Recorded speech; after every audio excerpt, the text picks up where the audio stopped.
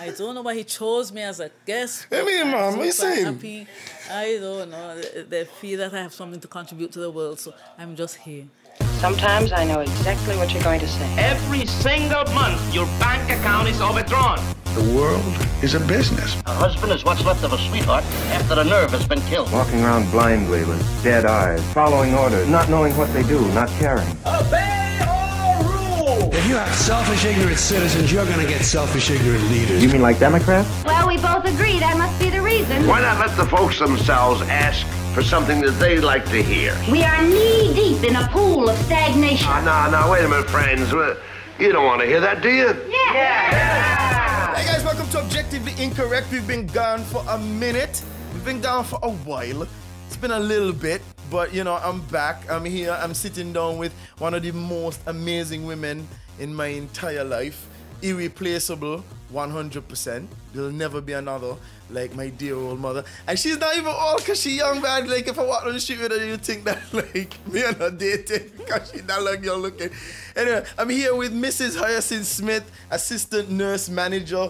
Mommy, how long you been a nurse? 38 years, son, and good day, guys. Good day to the internet world. I'm Hyacinth Smith and Stephen's mom. They call me crazy sometimes, but I'm here. 38 years old. 38. Mommy, 38. I'm 34. Yes. Oh, no.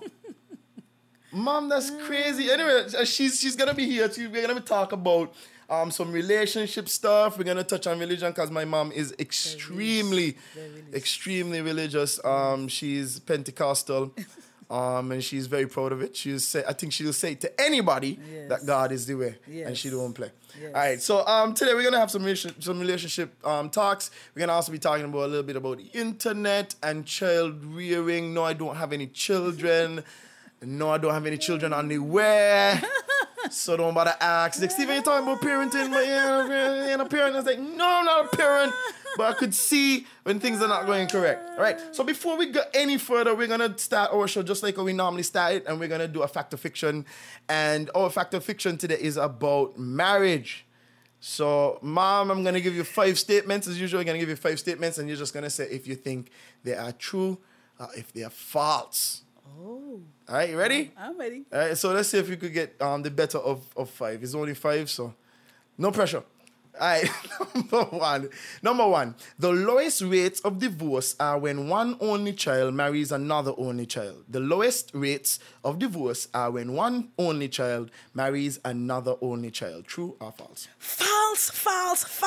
It's 100% false. That is a lie from the pit of Satan's hell. They say the most successful marriages are those where the oldest sister of brothers marries the youngest brother of sisters. Oh, I didn't know that. I didn't know that either. Yeah, 2 firstborns, however, tend to be more aggressive and can create high levels of tension.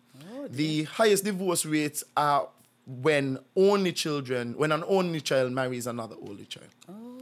So it's actually the opposite. Oh. That's the highest. Oh, I guess we call this spoil. Yeah. Anyway, moving on. Number 2, marrying a partner who one has an affair with often leads to divorce. Marrying a partner who one has an affair with often leads to divorce. True or false? So you married somebody who you had an affair with. You was in a marriage, you married the person who you had an affair with. Well, I would have to say fiction. It's actually true. Yeah? Yeah, it's true. When you marry, marrying a partner from an affair really works out. Over 75% of people who marry partners from an affair eventually divorce. Oh. So you're really skating on thin ice. Oh my! And when you think the grass is green on the other side, that's funny. That's like life kind of hitting you. Yeah, I know. Hey, Mom. So you're 1-on-1. All right. So number 3, economically dependent spouses are the least likely to cheat. Economically dependent spouses are the least likely to cheat. True or false? Oh, that's false. Okay, that's 100% false. Yes, False. it's very false. Yeah.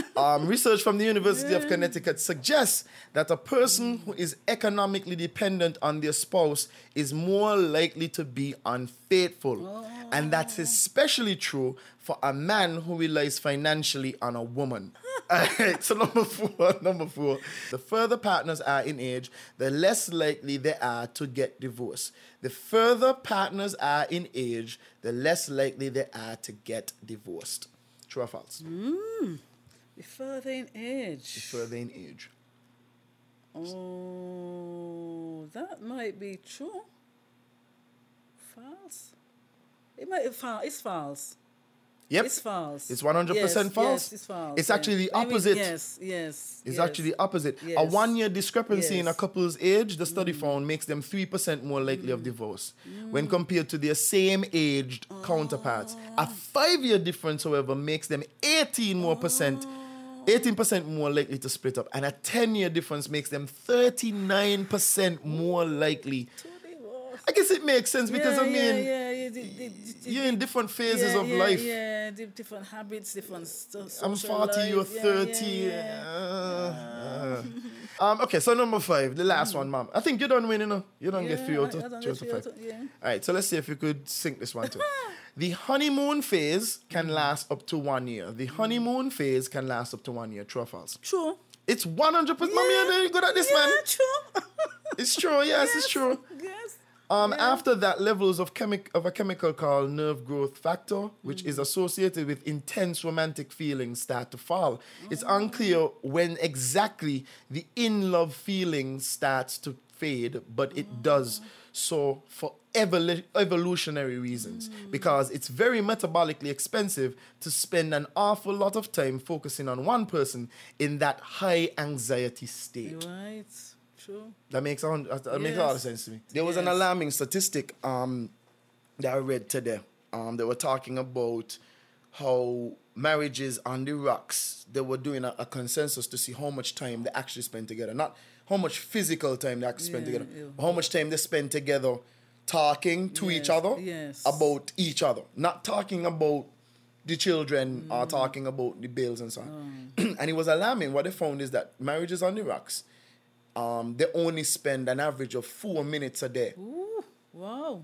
Intimately. And they're not talking about sex. They're just talking about having a conversation about how they feel about things. Yes. They say 4 minutes a day. Now imagine you're married to somebody, you have 24 hours in a day. And you're spending what? Maybe 6 to 8 of that sleeping.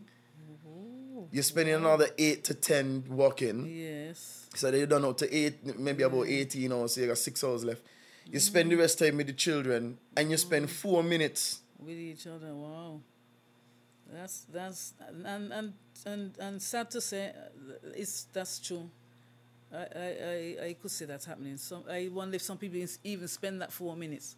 Because once they're lying down in bed and gone to sleep, I can't see if that's any interaction at all. It's true. So some people, not even that 4 minutes applies. So it's something to be concerned about.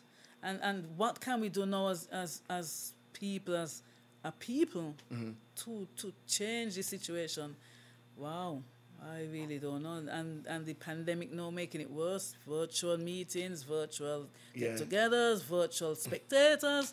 So it's not helping the situation anymore. Especially when you talk about intimacy in terms of physical as well as the social. Yes. Because you could have the social if you want. You could. I mean, I don't think us talking over WhatsApp is necessarily.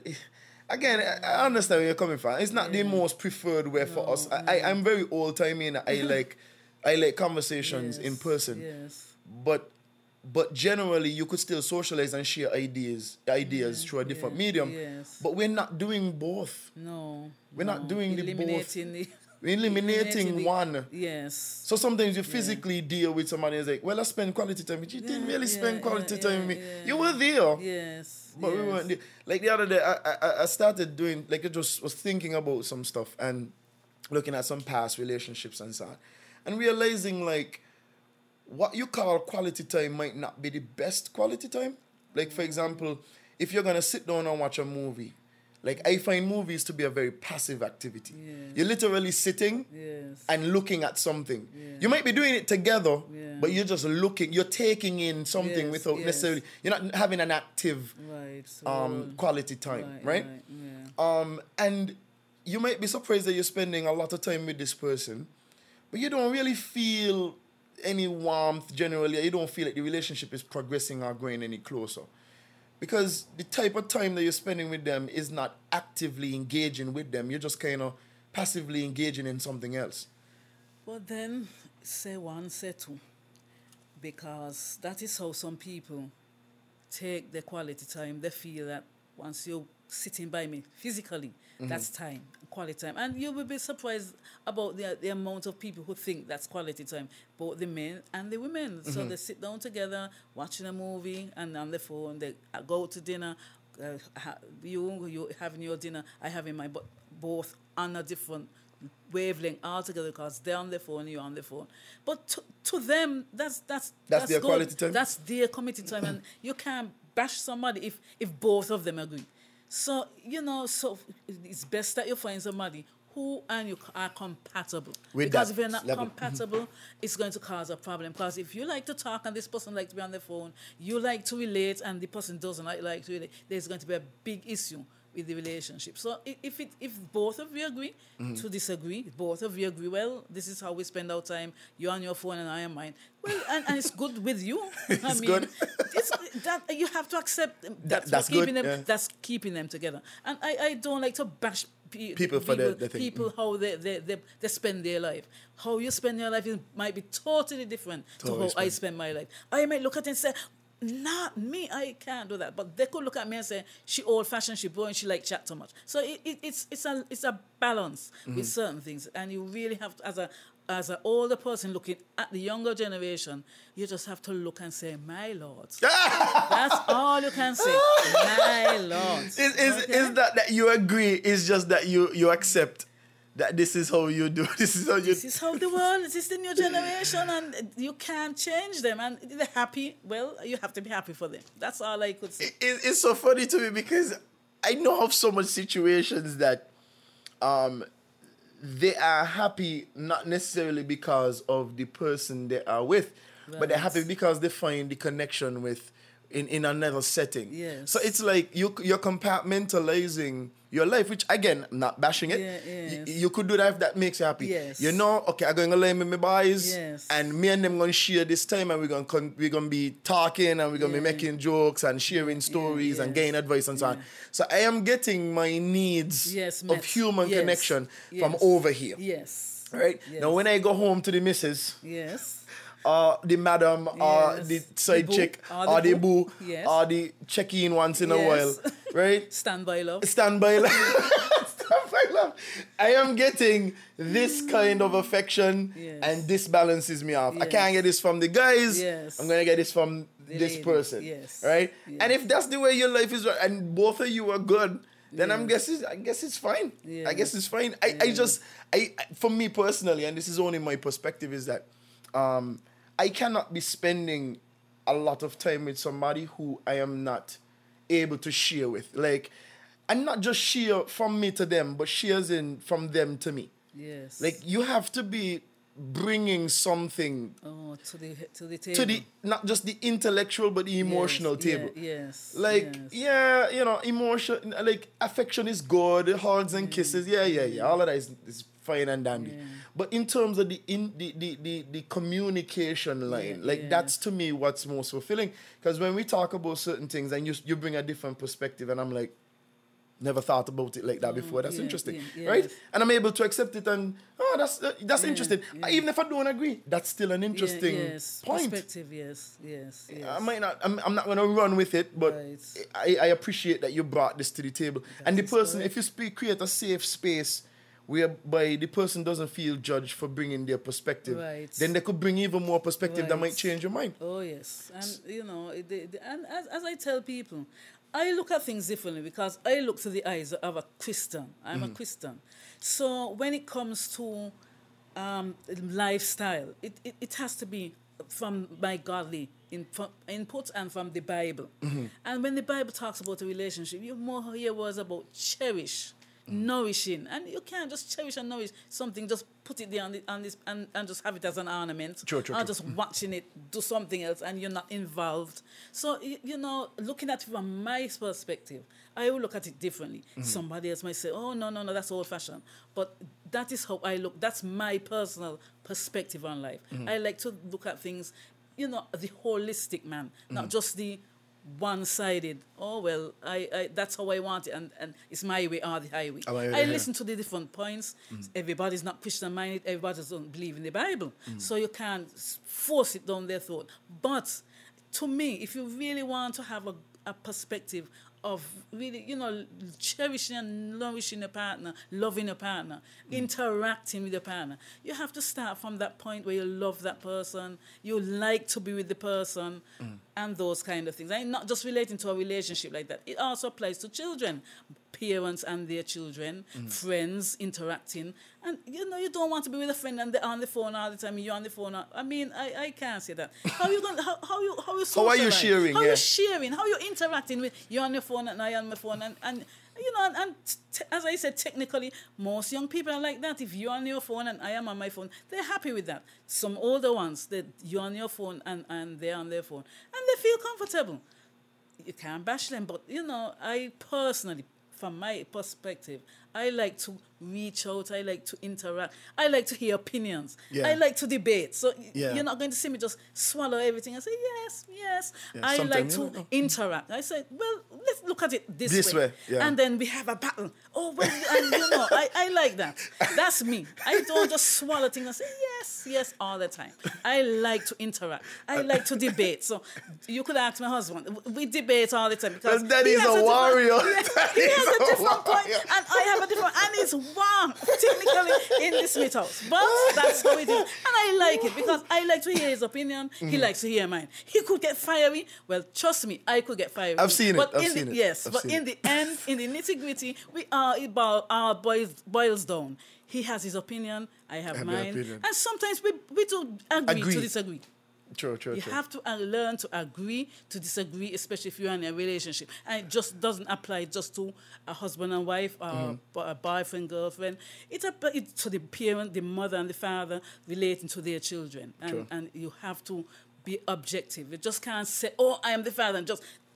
drop your hand, drop your heavy hammer. Drop your heavy hammer, and that's it.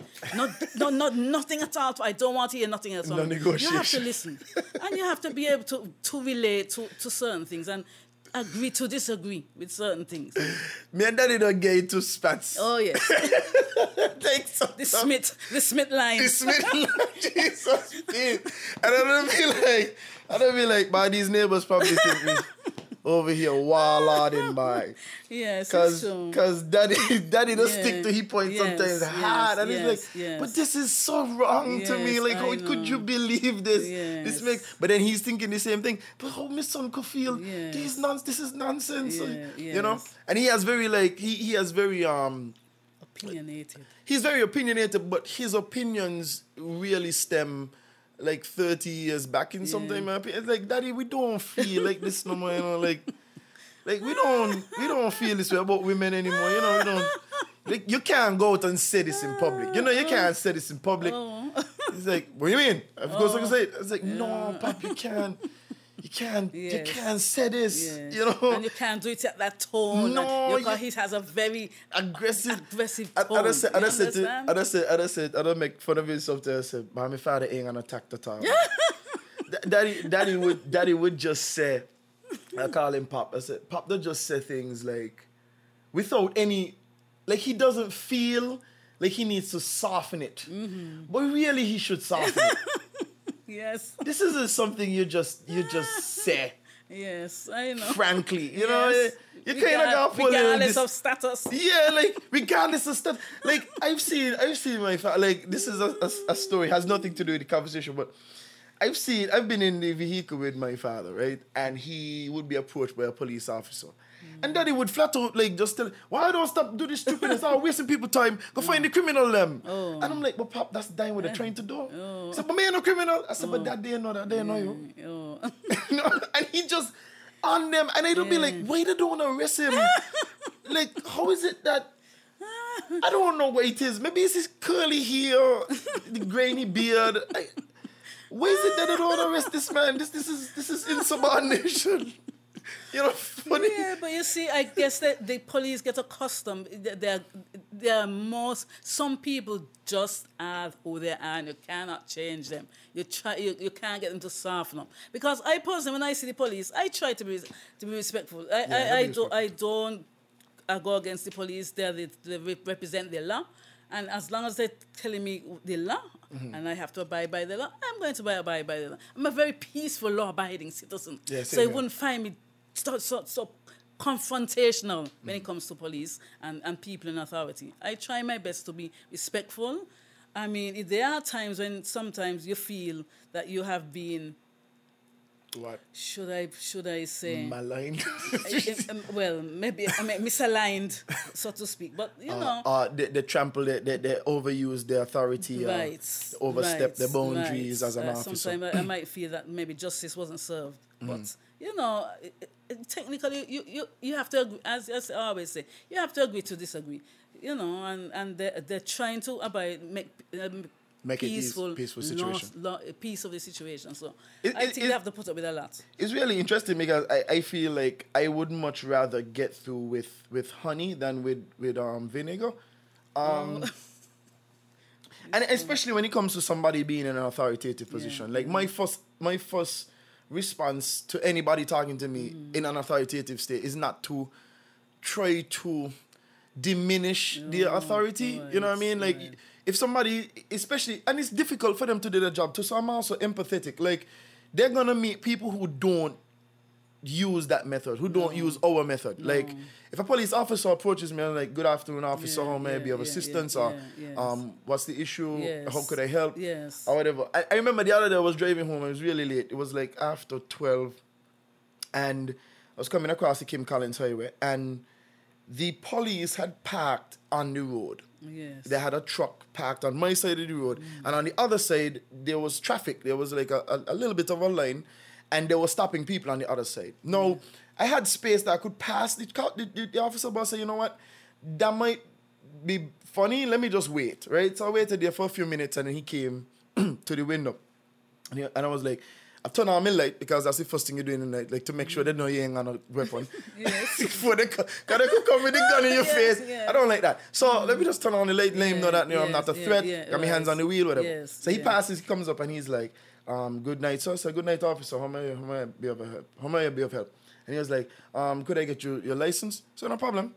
I look at my thing, I gave him the license. He said, why people just don't respond like this? Oh. And I'm like, what is it? Because Right? he must be accustomed He to said, the hostility. I just left this lady here. I asked her for she license. She said, where you want my license from? Wait, I don't want my license. What do I want my license for? What am I doing? Wait, I need to know why. Man, give me my license, listen know why. And I'm like, he said, all we're doing is some routine stops. This is just like rudimentary things. You know, we got people that we're looking for. We just want to make sure everybody. And we're just doing our job. But people get upset. And people get upset for nothing. He said the first question, good night, can I please have your license? And then he wrote down waiver information and he was like, thank you so much. And I was like, officer, you have a nice night, stay safe. And then he told me he just direct me to pass him. And I'm like, it's so much easier sometimes when you don't approach things. Hostile in a hostile manner. Yes. And you know, I think a lot of us guilty of that sometimes. We don't like people to come into our comfort zone and ask us to do things and ask us for things. I mean, something as simple as that, just to ask for a driver's license. It wouldn't get me upset. What would get me upset is if you come and say, I demand that you take out your, where's your license? And if I don't have that time to tell me, but you know, so get off the road. Yes, get off the road and you know, give your ticket right away and all these things. But you know, sometimes it's the approach from the person who is asking for the license and the approach from the person who's supposed to give the license. True. You know, so it's supposed to be a two-way street, not just a one-way street. Oh, it's my way or the highway. Sometimes we just have to interact and try to soften people down. You know, I'm a nurse, so sometimes I know. Sometimes it takes peace to diffuse a situation. It does. Yeah, and in life I find it's like that. Even with a relationship, even talking to your children, sometimes it's better to say, I'm going to give you one more chance to put down that sugar out of your hands than to say, get up. Attack. I mean, sometimes it's how you speak and relate to your children as well, and how you really relate to the persons that you deal with on a day-to-day basis. And on a day-to-day basis, you meet so much people. It's true. Unless you're in lockdown. But once you're not in lockdown, you go to the supermarket, you meet people, you go to the hospital, you're going to meet people, you go on the road, you're going to meet the police, you're going, so you must interact. And we, as individuals, we have to learn to interact with one another and try to be more peaceable. The Bible says that if at all it is possible, be peaceable with all men. And I find that some of us just a bit too hostile. We always on a vibe, we man. always look vexed. Yeah, true. It's like a hostile environment. Order all the time. Sometimes we just got to let loose, relax. Just try to be a little bit friendlier. Your personality might not be the same as mine, but try as the Bible says to be peaceable. Yeah, even if you don't like the person, try to be peaceable still. Even if they come with you with an attack, try to be peaceable. A soft answer. A soft answer, turn it around. The Bible speaks about that. So the Bible has in all the answers, people. There you go, ma'am. That's the plot. Yeah. That's the preacher kind of way. That's the plot. Yeah. But it's true, and it's funny because like conflict resolution is probably not something that people, they feel like they have a righteous cause to be angry with the world. You know what I mean? Like sometimes you come through situations where you feel like it's unfair to you, or life gave you a bad hand, or you've had bad interactions with people in similar positions, so you're kind of on this defensive rant. And I think the responsibility is not necessarily on the world to make you a more peaceful person. It's really on you. That's your responsibility. Like, I don't think it's fair if one person did you wrong. Like, for example, suppose I go to the hospital and a nurse doesn't treat me to my liking. She's like, I don't, she was mean or she was rude or whatever. And because of that, the very next time I go to the hospital, I am rude to everybody, expecting that this is how you are. I think it's unfair. It's one of the easiest ways for people to generalize and label a whole group of people. Or I don't like white people because this white person. Or I don't like black men because this. Or I don't like men. You hear that a lot nowadays. Like women will be like, I can't stand men, you can't stand the men that you've been around. And sometimes too, you might be creating the negative situations just as much as the person is responding in a negative way. Like if you're gonna approach a relationship and say this person is a liar, I don't trust man. Well, they put all men in a box. Exactly. So they label them. So if you're gonna say I don't trust man, in general, this is your general feeling, right? Then every single thing, it doesn't take a lot to trigger you to make you unhappy or miserable. Like he could breathe a little too hard. We're breathing too hard for you, Sandra, this afternoon. And it's like, but no, I just breathe in like a human being. You come home late again, but I walk in. Any little thing, because you don't trust, you're creating a bad situation. And when you create that, when you insert that toxic into your relationship and you keep funneling the toxic, it's only a matter of time before the person starts to be like, you need to stop. And it creates a war. And then it's a self-fulfilling prophecy. I never trusted him anyway. Right. That is true. And in life we tend to, once we have a situation with one person, we tend to sometimes generalize everybody under that thing. I don't trust nobody. And I can't talk to nobody. And this world just full of hypocrites. And we just label everybody. So what about us? We're looking at ourselves, that what is making people react the way they do to us? True. Because sometimes they come to the hospital and they say, them not something, I know what they're doing. And they generalize the whole staff under that one. Them doctors, they know what they're doing. And they generalize the whole world of the doctors. So sometimes we just got to sit back, look at ourselves and see if it's something in us that is triggering the response from other people. Because you might go to that nurse and the person might be rude, but then somebody else goes to that nurse and says, oh, she's the best nurse that looks after me. So sometimes sometimes the approach and the interaction between one another. And we really have to learn how to interact between one another. Some of us, we're just too confrontational all the time, too vexed all the time, and we just bring that energy to everybody we meet. Some people say, well, that person is just rude, out of order. And we just, it's just how we relate to the people. Mm-hmm. That is how people personify us. It's true. And they look at us at that kind of miserable person. Oh, she's just miserable all the time. And we really have to learn to interact. True. And it takes a lot of from a person to be nice to a miserable person. Oh, yes. It's much easier. If you think about it, if somebody is nice to me, it's much easier to reciprocate kindness than it is to manufacture kindness from misery. Right. If you come into me, trying to tolerate. Yes. Tolerate these people. Yeah, but then tolerate. I like the word used because being able to tolerate somebody is not pleasant. No. So therefore you try to expedite that interaction. Yes. When I say that, you try to make it as quick as possible. Yes.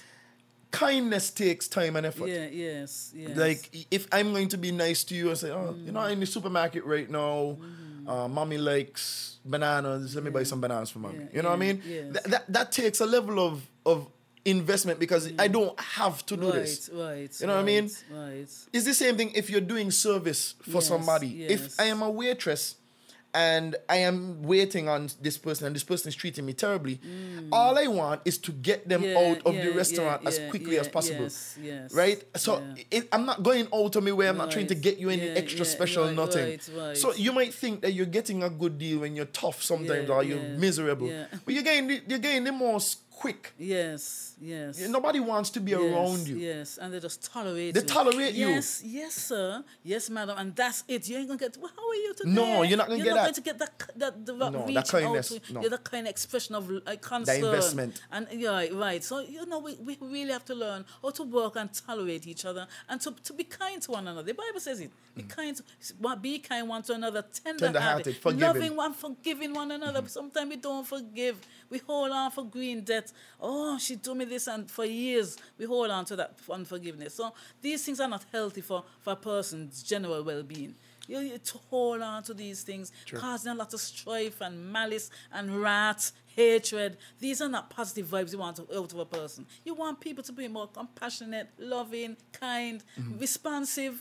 Then you have to be. Things. But the thing is, you see, that's the thing too. Like people don't ever want to take that responsibility. I think is a lot of the times we want to blame everybody but ourselves. Yes. I think one of the best things I've ever read, it was a very small snippet, and it said, life is an echo.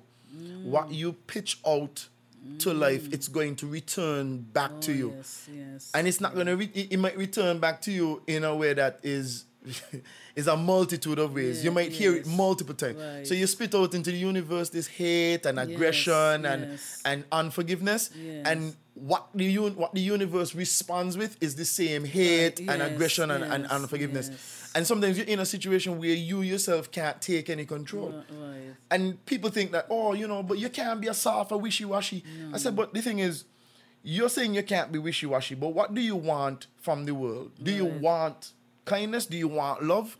Well, in order to get love and to get kindness, you have to give it first. So if it's not in you to give, you can't expect it from other people.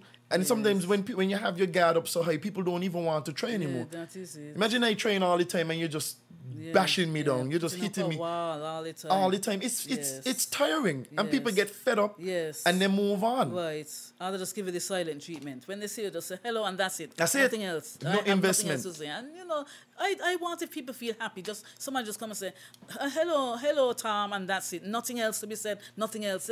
They're not inquiring how you are, want to know how your family, how you, just a general conversation. And it's just the hostility they get, the bashing they get once you do open your mouth. It's true. You understand? And you just hush. You just give you the silent treatment, and that's it. And you can't be happy in a relationship like that. I mean, life is too short. You have to portray more positivity in your life. In your life, yeah. Yes. To get it back if that's what you want. Yes. Even if you're not getting it back, try to be pleasant still, try to be It's true. loving still, try to be godly still. Because even though you might not be getting it back, it's better to shine a light. But I used to sing a song as a young girl, brighten the corner where you are. And I always go with that. Brighten the corner, just that little corner where in the world you might not be a big superstar, but just that little corner that you have been allotted in life. Brighten it. Let people look at that person and say, my Lord, I would like to be like that person. I would like to be around that person.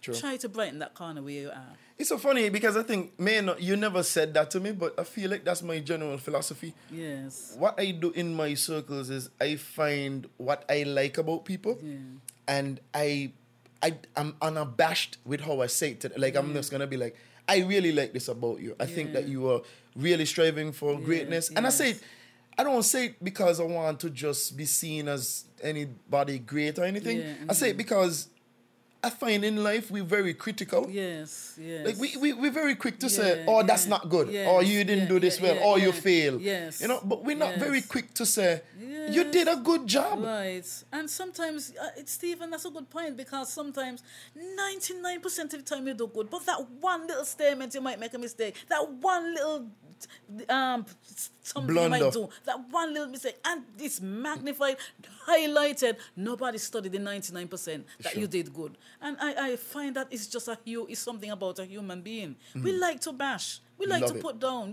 To me, we feel good to bash. Oh, put an iron fist, put a big stick over somebody's head. This is the way it should be done. And you ain't do it this way. This one time, I am vexed. And they hold it against you forever. I mean, they remember the kindness that you help with the children, that you look after. This, you know. It's true. They're quick. And I feel it's something in a human being. Sometimes we're just quick to put down one another. And I Which we think shouldn't. also too, it's that, but it's also that we as human beings have an essential flaw that I found. If we don't feel great about ourselves, Yes. we feel better if somebody is doing worse than us. Yes. You know what I mean? It's like, well, see Sister Smith over there, she feels she's so nice. But look how she this and look how she that, right? yes. And it's like, that gives us, it's sad and it's very terrible, but it makes us feel like we're somehow a little bit better than you in that Yes. instance. Like, Yeah. well, nobody could do me so, you know? Yes. Like, I'm better than you. Yes. Instead of, like, and there's another way to go about it. If you go about it that way, you're never changing and growing. You're only looking at the other people who might be trying something and Yes, failing. yes. And they're growing because they're learning every day. Yes. But you're stagnant and you Yes. feel you're not moving from where you are. And yes, that's true. The other way to do it, and this is, I found this to be the reward for, sometimes appreciating people, is that when you appreciate people for what they're doing, Yes. the thanks sometimes that you get in return is boosting to your own self. Like you yes. feel, they say like, I really was down to and I'm really Right. thankful that you Yes, came and you yes, said this. yes, Or encouragement. The encouragement was Yeah, really good, Stephen, and yes, thank you. yes. Or you get to see them continuing to do great. Yes. So if you could feel good about people doing well, Yes. your life is way more satisfactory, Oh, because yes. it's not just about how far you could reach, Yes, but it's how far you see others and reach. propelling somebody else. Exactly. Helping somebody along the way. Encourage one another. I like these kind of positive. I am a very positive person. I hear the kind of crab in the barrel syndrome, rising in order to rise. Got to put down other people, push people down in order for you to rise. We don't have to do that. We could rise together. Help somebody, pull somebody along when they're down. Because in life, none of us are perfect. True. Not one of us. Even though we say we're Christians, we're not be Christian, but the life we live, we sometimes we really feel depressed and discouraged. We don't feel like we're going the right way. We ask God to help, but sometimes you really have to look to God from whence cometh our help, because only God sometimes could help us along. It's very hard sometimes to put yourself up on that pedestal and stay up there. True. Because you must fall. You got some things in your life, you're going to fall. But in the valleys in your life, the struggles, all these make us stronger. It do, and they you do. rise. It teaches experience. That's where we're going to learn and to move on and pull others up with us, instead of pushing down and trying to rise and pushing me down in order for you to rise up. I don't like those kind of vibes at all. I also think that, like, sometimes what has helped me a lot too is seeing not just my accomplishments, but seeing the accomplishments of the community. Yes, yes. Like the community could be your family, the community could be your friends or your circle. The community could be your job or your profession. Neighbors, The community could even be your country as a whole. My contributions, I'm making these contributions not because it's bigger than you. Yes. Like I'm making these contributions so that my countrymen could be better off. Yes. And if you feel that way, if you honestly hold on to that kind of belief, when you see others striving, you feel good because it's like, okay, that person is doing well. Yes. Well, how could I help them to continue to grow up? Because it's not about just me, it's about the entire community. They represent us now. That's a petition on the world stage. You know what I mean? It doesn't matter if it's me, but that's a petition on the world stage. This bank is now the best performing bank in the region. It's not just me. They're not going to call my name. They're not going to say, oh, Hyacinth Smith was the best teller. They might not never say, but because of your contributions, the bank. Yes, the bank. And that represents a team. That represents the team. The team is great for it. You know, it's not about, and that's why usually, sometimes when I talk about a lot of different things, I say us. Because in the end, all of my efforts are making it easier. As I go forward, it makes it easier for other people to come behind and to surpass me. Yes. Like one of the things I learned recently, I mean, right now photography is just going, it's so amazing how much it's growing and so on. And a lot of it has to do with the fact that some of us went through the miry clay, right? To kind of give people the ability to see that this is valuable. Set the path. And then the people who come behind us, they pass us and they go in quantum. And I'm so like I look at them and I'm so proud of them. I'm like, look at you developing so great. It's true. You're doing so well. Keep going. No, keep going. Rising from the ashes. Sometimes some people have to struggle to reach where they are. Fight for. I know I came from very humble beginnings, and when I look at my life today, I have to thank God because I couldn't have done it on my own. No. I have to appreciate the people in my life who helped catapult me up into where I am today. And I can't. No man is an island. I can't just say, oh, me Hyacinth Smith joy all by myself. That's not true. I have to thank my parents, my uncle, so much other people who contributed to what I am today. True. I can't take it on myself and say I did it by myself. I have to, as Hillary Clinton used to say, you know, it takes a village to raise a child. And I honestly believe that it takes a village to raise a child. And I even like the pandemic saying now, because with the vaccine and all that, you're not safe until we are all safe. Not because you're vaccinated. It's a contributed efforts of all of us have to come to make all of us safe in this world today. So it's a community effort. Yes, it's a community effort. It's the world on the world stage. All of us, no matter how small you might think you are, you have your part to play in the world today. It's true. We all have our parts to play, and it doesn't make no sense to say, well, because I rise up there, I stand up there on the pedestal, and nobody else must come up by me. We all got to help each other to achieve. But that's I'm glad that you mentioned a few things. Like one thing I realize is, sometimes you have a great leader. Yes. Like just an amazing leader. Yes. And they don't train anybody. No. So there's no continuation. Like the ego sometimes stops people from looking at the long term. Oh, yes. Because you're gonna die. Yes. And we're gonna get old. And you're gonna get old, you're gonna start to slip. There Yes. needs to be somebody that you are training under you, mentoring under your wing to take your place and to push it forward.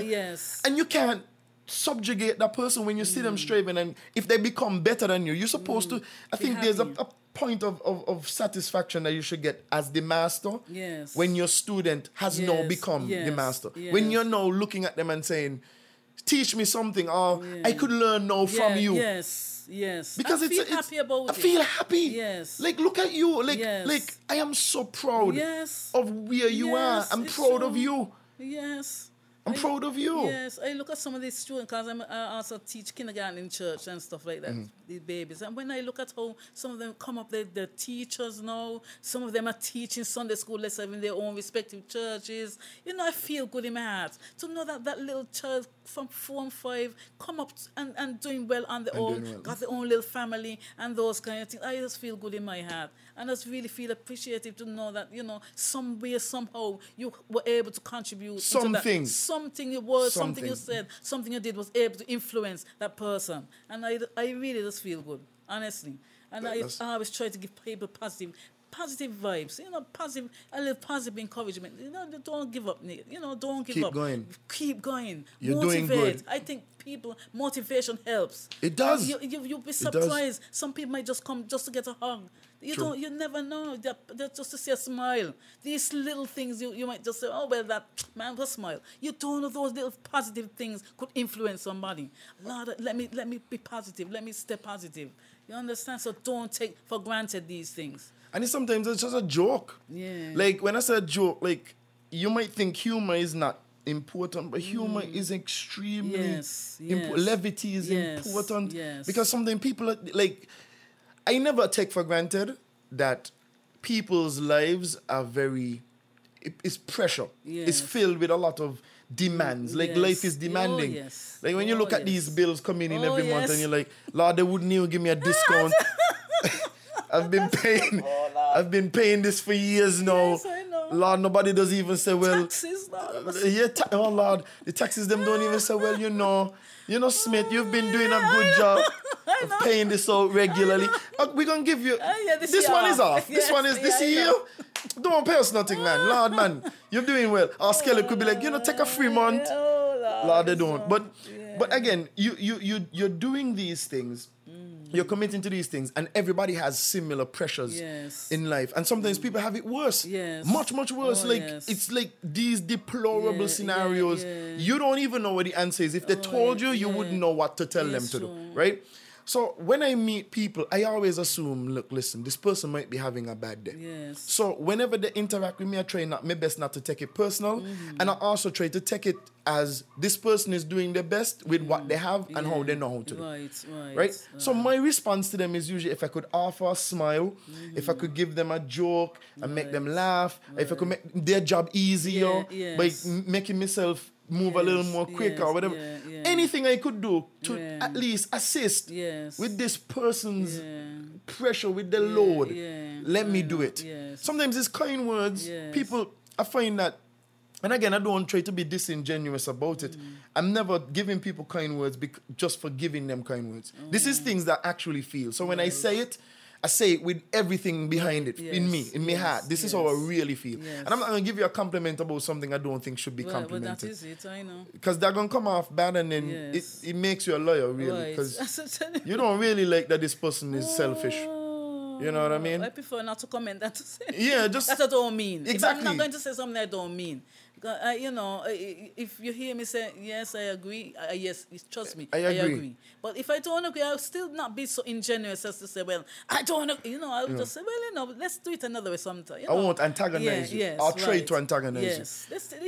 I will say, well, I know this is challenging, so let's try to do it this way, or, something. But not just to say, your way is not right, and you still got to learn a tact. Tact is tactful interesting. with a lot of different things. And I think that even in relationships, even with children, raising children, I have raised 3 children, and I wouldn't say you're all perfect. I am not a perfect man. No, I'm far from that. But the thing is that we use our agreements and our disagreements, and we try to work things out as a family, as a unit. And life to me is teamwork. You might not have a family, you might live alone, but when you go to work, when you interact with anybody else, you go to the supermarket, the teamwork makes the dream work. And to always be miserable and calling down yourself and think that nobody else could do better than you on these things. It's not helping the situation. It's not healthy. It's not helping at all, and we really have to learn how to work with one another. You might not agree with my opinion, I might not agree with yours, but let's agree, as I always say, agree to disagree. And come to one genuine consensus. Okay, let's do it this way. It might not be the perfect way. It might not be the only way, but it's a way. Yeah. And we got to learn in life that your way is not always right and mine wrong. I can't be right. Some people feel that they're always right, which is not. You can't be right all the time. No, that's not true. That can't be right. And even the big ministers of governments and the prime minister, look how Trump have the ball. I mean, he's not. He felt that he was, the right. supreme, and he always. But no, a lot of his policies people didn't agree with it. But you know, you still can't bash him. He was made elected. he made it all the way to the presidency. So it He had was to be elected, something that appealed to people to vote for him. And you know, he does have his supporters regardless of what. He has his supporters. So you still can't put him down and say, well, he was the worst prime minister. You know, maybe he was, but still.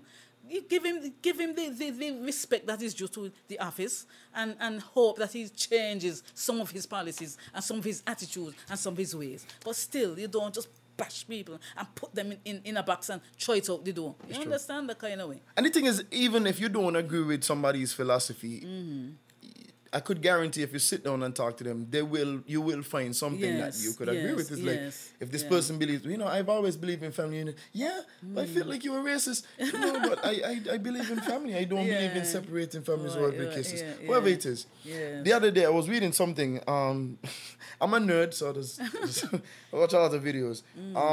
But I was reading something and they were talking about the three articles, I think it was, of compatibility. There's the parent, or components, the three components of compatibility between two people. Yeah. There's the parent, there's the child, there's the adult. The parent mode of compatibility is in terms of what is your philosophy, what do you believe in? Like, do you believe in religion? Do you believe in this political philosophy? Do you believe in raising children this way? Like, these are the hard decisions, right? There is the child, which is the fun, the irresponsible. The person is like, let's just let our adult selves go and be happy. Because if you're always an adult, if you're always a parent, you don't ever find time to let go and be a child and be happy. So there's that component of being compatible. And then the last one is the adult. You know, what have you learned? Where do you want to go? You know what I mean? This is what you know, this is what you believe, but where do you want to go from here? Right. And they were saying that, you know, most people might find they might be compatible on two of these levels. Yes. But they're not compatible on all three. Some people are not compatible on any. Right. Some people actually, they know they have a deficiency in the adulthood part, so they try their best to be with somebody who is an adult or who has that ambition to do something more. Yes. Because that's what the adult is. The adult is, how do we go? Where do we go from here? What are the decisions that we are going to make going forward? Okay. But the parent is what you currently believe. So it's like, again, sometimes you find people who are deficient, like they're not very good children. They're not very good. They're not very good in the compatibility of the child part. So they don't have any fun. Okay. So they find somebody who is fun-loving to kind of balance it out. Me ain't good at this fun thing, you know. But you good at this fun thing. Let's see if we could make it work. And they try to propel that person into the spotlight, and you know, just step back, let that person, you know, because some people are there, some people serious, and the person is more jovial. Some people firm, and the other person more a little bit more soft. Some people ambitious, and some people more like subdued and just they're cool with it. Right, whatever you do, I'm good. Yeah, right. So, but you come up with the plan. Yes. I'm gonna be a supporting person. Right. And you know, that might work for some people. For some people, yeah. Some people it might work, and you know, that is how we got to find the balance in the world today. We just can't sit down and say, oh, I ain't a good speaker. I can't speak in public.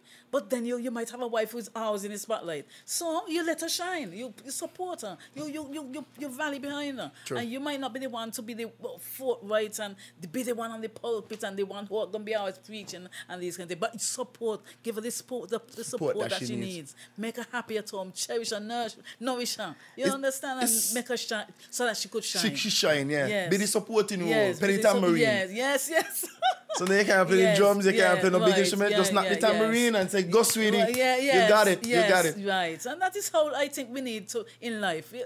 If two people come together who could sing, well, that's good, kudos to you, but some people, one could sing and one can't sing, so that means you're going to bash the one who can't sing. It's true. And say, all the time. Yeah, but as you say, knock the tambourine while the person is singing, you know, and these are the and things. Smile. Yes, man. I think the world could be so much better if we just put our efforts into helping one another instead of just putting down and bashing. Oh, you're not like me, so you're not efficient. You're not enough. You're not enough because you're not me. Right. That's ridiculous. But who is you then? Only you is you. No man is island. And everybody have a talent. I always felt like growing up, I've always seen people who they don't think what okay, like let me rephrase it. The other day, I remember Gian Williams was on Facebook. She made a statement, and she was like, if people are strangers and your family and whoever close to you are complimenting you about a certain character that you have, a characteristic, a certain talent that you have, that's probably your talent. Yes. You might be dumb to it, or you might be numb to it. I might not be aware. Yeah, numb. You're just this comes so naturally that it's nothing. So if somebody telling you, oh, you're good with, you're really good at talking with people. You're probably good at talking with people. You know what I mean? If everybody is telling you this is the light that we see in you, like that's probably your talent. Right. Whether you don't appreciate it or not, it's true. Is what you have. Yes. And sometimes we try to, I think a lot of the times in life, we try to fit square pegs into round holes a lot.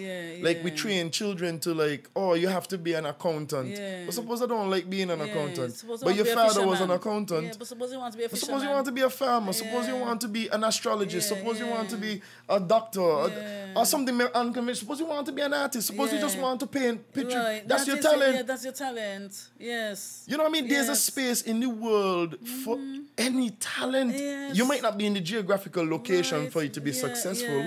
Like, I mean, in St. Kitts, we live in a small place.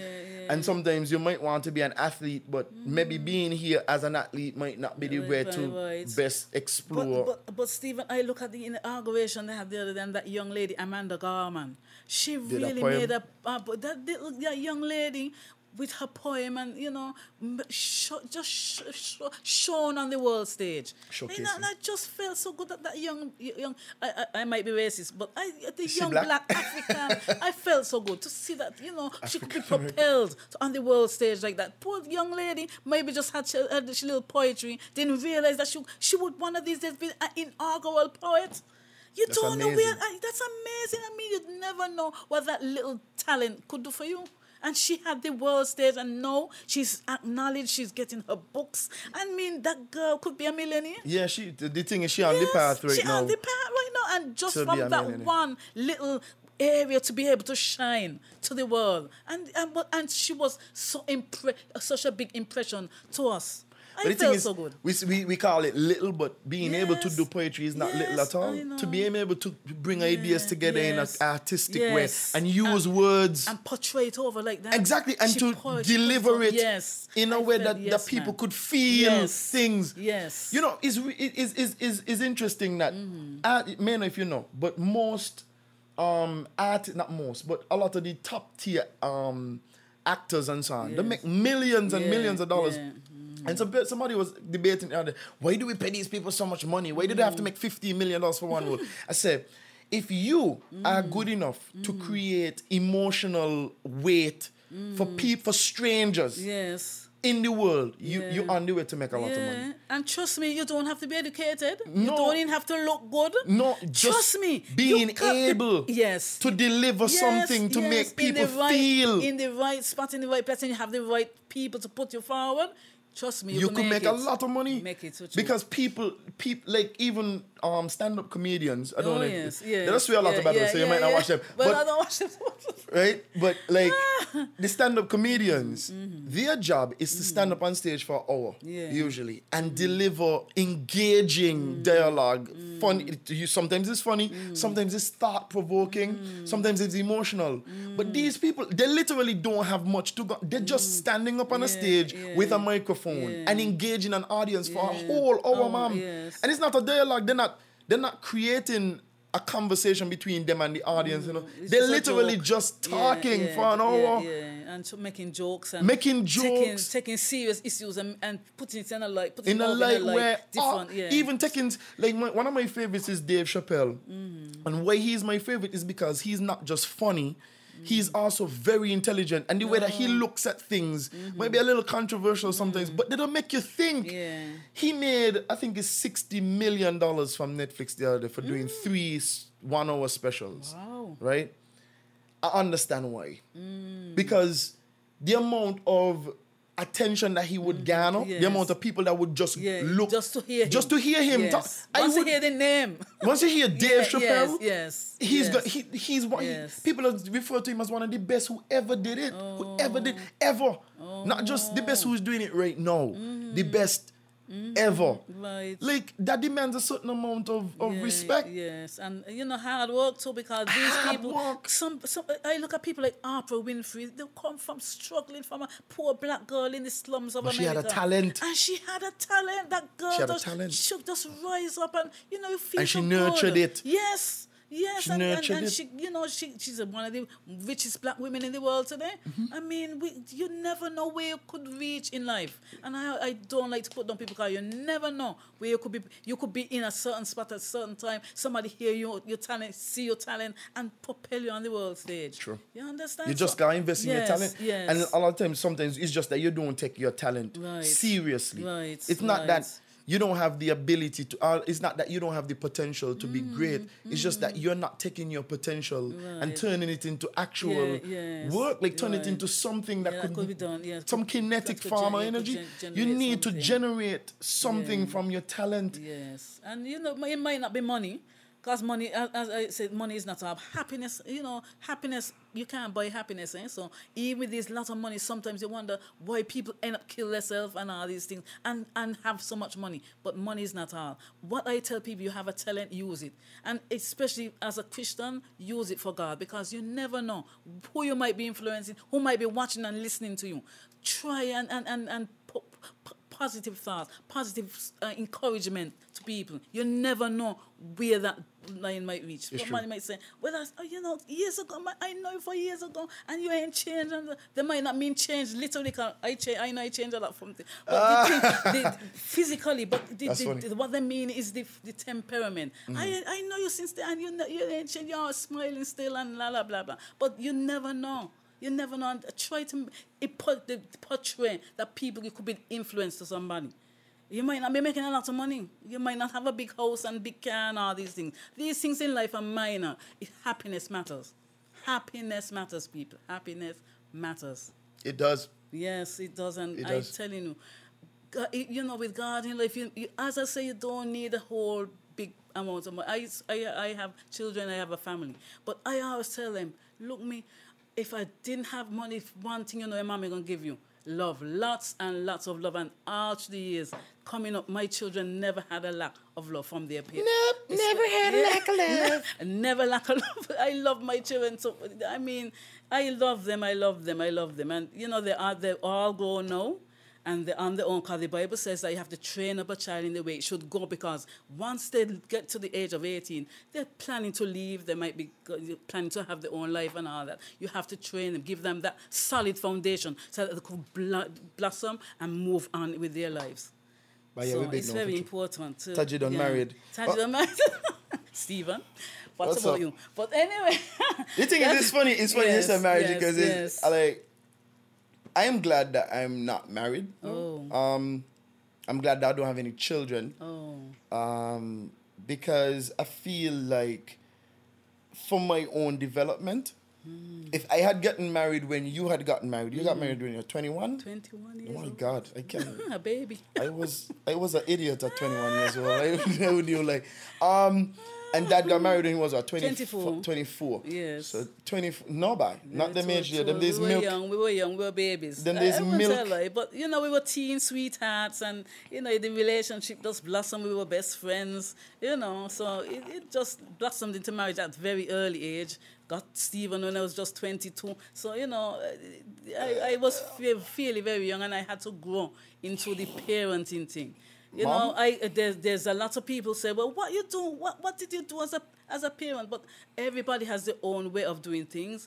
Everybody has their own style of being their parenting. Some start so young that you have to learn it on your own. Nobody could give you any lessons to say, well, this is the way and that is the way. You have to be the one in your own mind to educate yourself. Read your Bible, pray, so that you could have the balance to give your foundation to these children that you bring into the world. And they also are blessings from God. And also too, I think we've grown up in an age now where the communication is much. You could read a book. Yes, I don't yes. think people are say parenting is natural. I don't think it's not. parenting is No, natural. something Because has to I just see develop. people mess up parenting Yes. Oh, yes, real big bad. time. Yes, big time. Real bad. Yes. And I'll be honest with you, I think there was one point when I thought, multiple points in my life when I thought I would be married. Oh. And each of those times that it didn't happen, thank God I dodged a bullet by. bullets dodged. Oh, no. But beyond that, like what I think, and this is my own personal opinion, is that I think you should get married when you are ready to get married and you feel like you are mature enough to look beyond your own self. Like if you are a selfish person, I'm not saying I'm a selfish person, but if you're a person who can't put anybody before your own, like you're not at the place where you could say, hey, look, you know, I could give this person more than I give myself.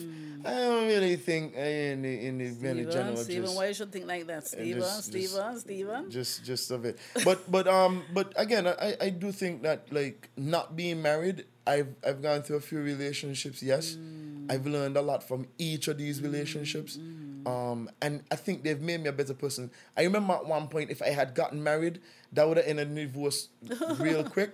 I don't see that going further, and then you would have got a baby involved, and maybe I would have had to be a father and a single father, and that would be always a little messy. I know. I don't really like it. So again, I know that my time running out.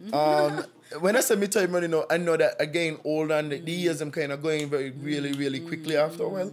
So maybe I gotta work on that. Yes, but I don't feel pressured. Like I don't feel like, oh, I need to do it this year. I need to do it next year. People are like, hey, you gotta get married, and it's like, when I'm ready, you know. Yeah, but I'm glad you talk about the readiness of the mind, because some people get married at 18. They might not have been ready. Maybe they might have felt, you know, that they love is real, so they could go on and whatnot. But I tell people it's when you are physically ready. Some people are physically ready at 15. Some people are physically ready at 20. So it depends on you, the individual. Yeah, Can you handle a relationship to the point that you're going to be somebody's partner and you're going to be somebody's parent? You're going to be a mother or father to a child. You have to be responsible in your thinking, not just irresponsible behavior and just getting children here, there, and everywhere, and then having so much broken homes.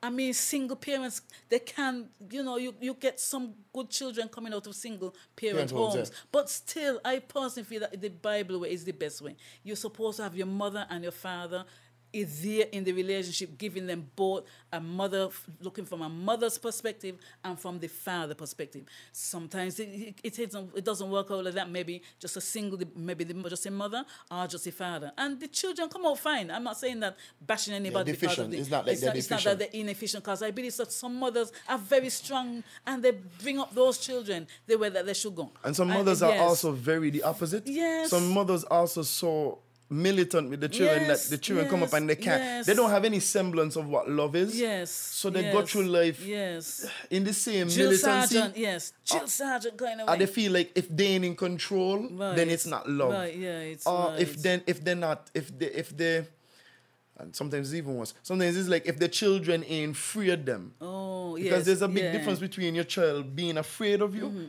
or your child respecting you. It's not the same. No, it's not the same. Respect and fear is different. Yeah, man. Fear is like, as soon as I'm not afraid of you anymore, I'm going to do what I want to do. Respect is like, no matter what happens, I will continue to see you and give you the due diligence, the due respect that is necessary between us. Like, I'm going to treat you the same way as I was 15, as I am 40. Even if I'm not under your roof anymore, I'm still gonna give you, because you're my mother, you're my father, and I respect you. But if I only afraid you, like, as soon as I'm bigger and I'm stronger than you, I could beat you up. Well, but then again, some people feel that unless they do profanities and curse words, they don't feel that they could enforce. You got to enforce it with a bad word. You got to enforce it with a curse word. Yeah, but then when you're teaching the child, that when they feel subject, then they're supposed to respond with bad words too. Like my way of dealing. It's funny. It's like somebody raised a good point the other day. When your child does something wrong, if the only thing you do is beat them, like that's all you do, just something wrong, you beat, you just something wrong, you beat. What are you telling that child about disagreements when they become an adult? You're telling them that the only way to resolve a matter is to use violence. Yes.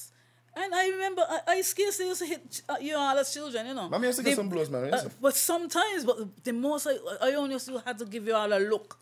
You all knew they look. When I look at you all, and they're not stealing out the cookies, are going to the fridge for the juice, and you just they look, you know. Sometimes you don't have to use a lot of force and licks and big stick and broomstick and all these things to enforce. Sometimes just a look. The children know, mommy mean business. Mommy serious. You understand? So. But you beat me more than daddy. No, but Stephen was very abstinent, you know. So I had no, Mom! I was not. I was the eldest. I was the tester. I didn't have the experience of having an older sibling. I had to try things out. It's like, well, what's right and what's wrong? And then Taji would just be like, oh, okay, man, I'm gonna get licks that way, you. You know, and then Tiana come up a completely different dispensation. Tiana ain't had the same rules as us. Yeah, she was the only girl, so I guess she got away with certain things. Not that she was, well, maybe she was spoiled a bit, but you know, because she was the only girl, I think she got, and she was the youngest, I think she got a little bit more, you know, a little bit more leniency. A lot more leniency. No, a little bit more leniency. But Daddy used to bag me when he feel like. I used to feel like, you know, we used to watch Daddy and like, okay, he had a bad day, stay away from him. He used to come home and he just sit down on the chair, turn the TV one time, and he ain't saying much. And when Daddy, when my father is quiet, you need to just. It's like one of them tigers in the hunt, you know, you just got like, let's just walk back slowly. Let's just go in my room and relax. Like, but I don't want this. And sometimes you would enter into his space unwittingly, and you gotta deal with him anywhere. Yeah, your dad is something else. Oh my God! You know, over the years, I get to maneuver your dad. I could put him around my little finger now. But Daddy changed. Daddy changed. No, to me, when I was much younger, he was a lot more hostile. Like, no, he just kind of. I don't know if like when you know when the lion get old in the tooth, they don't attack as much. You know, like my claws they ain't as sharp. You know, the bones them a little teeth dropping out. Maybe I shouldn't really fight so often. Should just kind of calm down. Mellow. I don't be surprised. And it's like, why make you moving so mellow? Say how I remember. Attack. Yeah. That, you know, he was something else. But, you know, that's life, you know. I was the more mellow one. He was the more aggressive one. So most of the time I had to mellow him down. Say, Joseph. You know, kind of mellow him down and give him a little. You know, he like to be massaging and so something else to cool him down. You just rub his face a bit and rub his head. Mellow him down a bit, you know. So, you know, you have to learn your mating. You have to learn them. You have to learn them. You have to know what makes them get fiery. You have to learn what makes them mellow down, simmer down. That's what you're there for. Okay? That is the case, man. That's what the thing is, me and Tiana something in the same. But Daddy come out of me today, you know. I'm my father's child. Yes, Tiana, Steve, you and Tiana. Me and Tiana got a Taji is different. Yeah, he's Taji could get a little upset, but he does the way he does it is different. Yeah. Taji is not loud with his. He's more like his mom. He's more like when it comes to that. Yeah. He's very much more very much like. The temperament of his mom. He's passive aggressive. Yeah. So Taji is like he give you a look and then he just not talk to you or he just like. Anyway, whatever. You're wrong. I don't think you're wrong. And then he's not gonna yell or anything. No. Tiana, you know, he's like, "What you doing? No, man, doing that." And he's like, real Smith and then Smith train and get fiery. And then it's like we burn real hot, and then we just blow out quick. As soon as we fire up, we're like, "Oh my God, I've done bad." Okay, I've hurt this person's feelings, and you just come right down. He's like, you know, but you make me vex, you know. But I'm sorry, you know. Within minutes. And it's like I found like interestingly enough, the last few women that I've dated like been in a relationship with, they've been the opposite. They would get mad and stay mad for a while, and it would be so weird to me. Like, why are you still mad about this? You know, he's like, what do you mean we're still mad about it? You forget what you said. I'm like, yeah, but that I'm gone. You know? like we're still lamenting. We're gonna waste the rest of our lives lamenting on this one thing. It's like, Stephen, you don't understand. You just say it and you know how people feeling. I was like, yeah, but I don't say sorry. You say sorry. I'm sorry, I didn't mean to. I mean, you gotta get a hold on it. Like, anger is interesting because if you're right, and it's something I learned recently, if you're right, you need not be angry because you're right, right? If you're wrong, you also need not be angry because you're wrong. You know what I mean? Like, it's no need to fight if you know you're wrong. You say, oh, I didn't even see it like that. Okay, you're probably right. You know, and learn to say this and mean it. Yeah.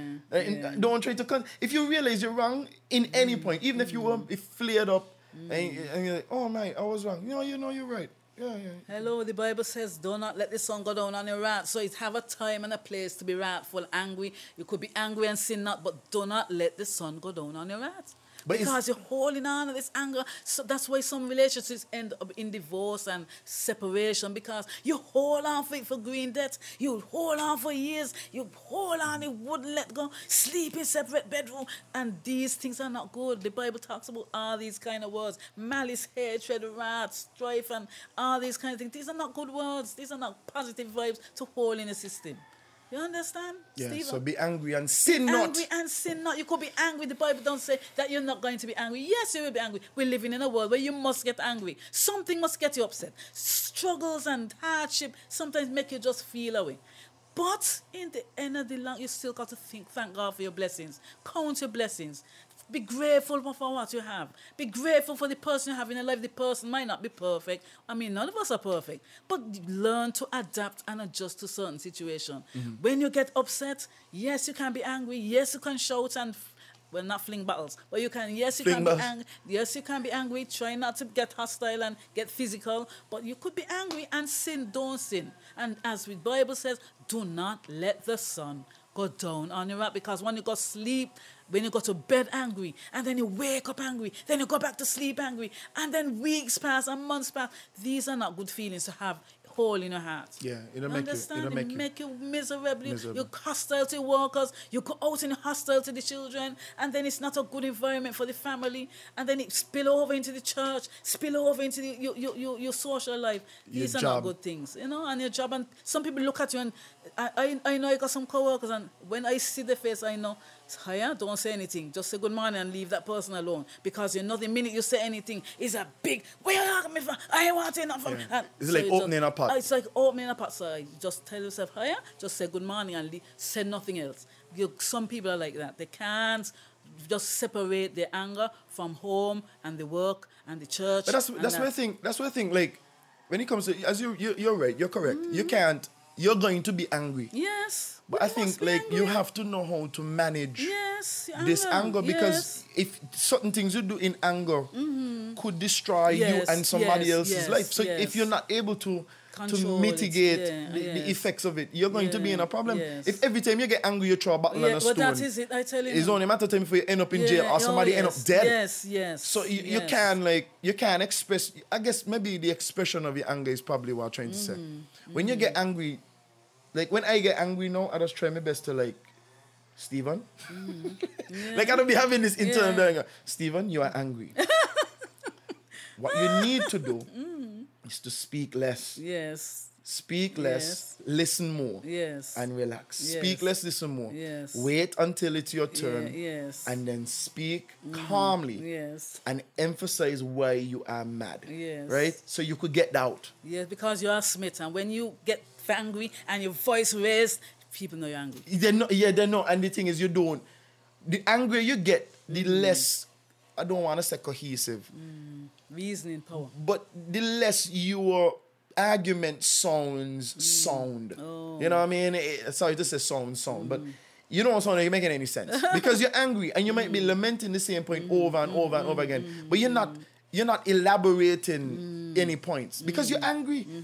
It's like you keep saying less, but you want to say more, and the person ain't understanding, but you're saying less and less and less. But as I said, be angry and sin not, because once you're angry and sin, the sin comes when you hit, the sin comes when you fling battles, the sin comes when you take up and your hand and hit, violence. Mommy, I saw you to say, but certain words you say too is sinning, because that is it. Your words could hurt, you know, forever. Yes, forever.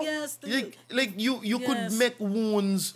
That is not that the person ain't gonna forgive you, but it might be difficult to forget, because they could look on the emotional state and say, but I remember you had a time when you really hurt my feelings. Like when I think about it, I almost want to cry. Yes. And look me, I remember this saying when I was growing up, sticks and stones can break your bones, but words can never harm you. That's not true. That's a lie. That is a lie from the pit of hell. How do you mean words can't hurt? Somebody constantly saying you ain't good, you worthless just like your father. You're hearing that every day. How do you think that person going to respond as they get older? They can remember the spoken word stays with you. It does. And so you can't say For better sticks or and for stones worse. can be and words can't do any harm. Words could hurt, and words have influence. But the You thing have is, to be words careful what you're saying. words could hurt longer. Yes. Because yes. if you hit me once, it might, I might never remember it, yeah, depending yeah. on, depending on the trauma Yeah, associated. yeah, Like yeah. if a parent comes to you and as a child and says, I am going to hit you, I'm going to beat you because you did this, this, and this, and I don't want you doing this again. And they do bap, bap, bap. Now, in your mind as a child, you might be like, depending on how old you are, you might be like, okay, I understand. Like the reason though why they give me the licks. But if your parents say, well, you're so stupid, and you're banging you, and even if they just say, you're so stupid, you're doing stupidness, like that gonna stick. Am I stupid? I think I'm stupid. But you're hearing it regularly, so you gotta be that you're stupid. Yeah, you're just like a father. You're dunce like a father. Dunce like a bat. Yeah, and you then know what the I mean? stick, It's sticking in your behind. mind. And it takes so Lord. much. It takes so much effort, so much time to reclaim that ground. Yes, I know. To get back to the point of I'm not stupid. Yes. You know, to get to that point is Look, difficult. me, the Bible talks up and a thing about spoiling the child and not using the rod. You know, you got to use the rod of correction in certain things. Nobody's saying you can't beat a child. Take a leather and beat the child. Take a hand and beat the child. But when you consistently always beating for the least little thing, a big stick, a big broomstick behind the child, and they're pushing you out. I mean, to me, that's on borderline a child abuse. No, to me, ain't borderline, mommy. That's child abuse. That's child abuse, yeah. Not borderline. Ain't borderline, it's child abuse. Child abuse, consistently beating. I know I had a neighbor at a time. And that neighbor, every single day, that child come home and licks. I used to say, Lord, I wonder what that child could be doing for the Every day? Every single day, licks. But then the licks ain't working. And then not a little bit of licks, some big stick and broomstick. Hose. Lord, I used to feel sorry for the child. I personally, I guess, Lord. maybe I have a bit of a progressive mindset. But I don't think you're supposed to be banging children with things. No, me neither. I think- Hose and no, me not think you're supposed to be taking wailing up up the things. skin and all that. No, No, to me that's abuse. I don't think you're supposed to be banging children. Lord, I like never if you bang a thought. child, like bang them with your hand or But then hit the them on hand, their bum. hello, but the hand could be a fist, eh? No, bang them with the fist. Oh. Man, no, mommy, Hand to could be be a honest with fist. you, again, the Bible says spare the rod, spoil the child. yeah, I think the rod of correction could be metaphoric. I choose to think it could be metaphoric. Because sometimes the rod of correction could be like the rod of Moses where Moses point the rod and said, this is where you're going. I don't know if I like, it's amazing to me that we find pleasure or we find it comfortable to beat a defenseless human being. Like, I just find it to be crazy. Like, this child is your child. You have seniority in every regard, right? And they are looking to you for protection. Yes.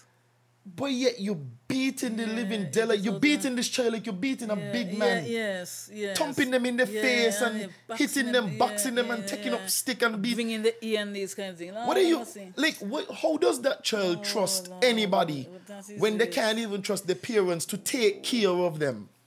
Because some people attribute parenthood to like, I give you something to eat and I give you a place to sleep. And I bring you in this world so I could take you out. No. I hate to hear That people is- say that is murder. I hate to hear people Still say murder. that. Yeah, but, man. But those two things, giving a child something to eat and giving them a place to sleep, these are things that are basic. Yeah, their needs. If all you do, if you think about it, if all you do is you put a child in a room and you bring them food and you have a little cot on the side and maybe a bathroom for them to wash themselves. If that's where they are, you never speak to them, you never give them any guidance. What kind of child are you raising? That is it. You're raising a savage. Like a prisoner too. A prisoner. In their own house. But the rod, like, you're correcting them and you're making sure that they're going to be healthy. The Bible talks about chastising, so you have to chastise and correct. You have So to correct. These are things that is biblical. I'm not saying that they're not biblical, but They're to biblical. me, abuse goes but further abuse- than that's But not a rod. abuse, but mommy, abuse, that's the thing, is a very fine line between The rod of beating, the correction rod of correction and the abuse. abuse. Yes, And yes. it's like, I honestly feel that some people don't have the mental tools, and that's where I say, like, everybody ain't built to be no parent. No. Some people need not get no children, Right. unfortunately. I'm saying it on the podcast. You need not get no children because you are an awful parent. Some people are barely making it through as adults in themselves. They don't even know how to take care of themselves. Much less to bring a child into the world and think, oh, I give you some place to sleep and I give you some food so I can bang you up if I want. No, you cannot bang up the child. And again, I just find it to be weird that we, as a culture, we are so comfortable with beating defenseless children. Children who literally they can't overpower you. They can't, they ain't in no authority whatsoever. But in those bigger countries, you could carry your parents you Of could course. go to the police and say, my mother just beat me, and that mother or father could be chastised. They could even go to... Once could they take have the a child- witness? Yes, and especially if they have wheels on the skin and have evidence of abuse. That's abuse. It's abuse. You can't abuse a child in the name of correction and in the name of the rod of correction. That is abuse. When you start to wheel up somebody and take a hose and beat a child, Lord, that used to go through me. And a broomstick and these kind of things. Machete and so. Machete and all these things. That's abuse, child abuse. We can't do that to our children. And the thing is, you see people doing it because of vexation. Like, yes, it's not that. And there's a difference. And that's the same thing with being angry and sin. Because when you're angry and you hit it, I used to choose not to hit my children when I'm angry. Because when I'm angry, you tend to terrorize. Yeah, you can pull back. No. Your physicality. It's like you have no temper, no temperament. Like you can't temper the way that you think, no control. You're taking the full brunt of your frustration on the child. Yes. And I think this is wrong. Yes, and especially if the father not helping with the child and is a single parent or something, you're frustrated. You're just frustrated, and the poor child suffer because of that.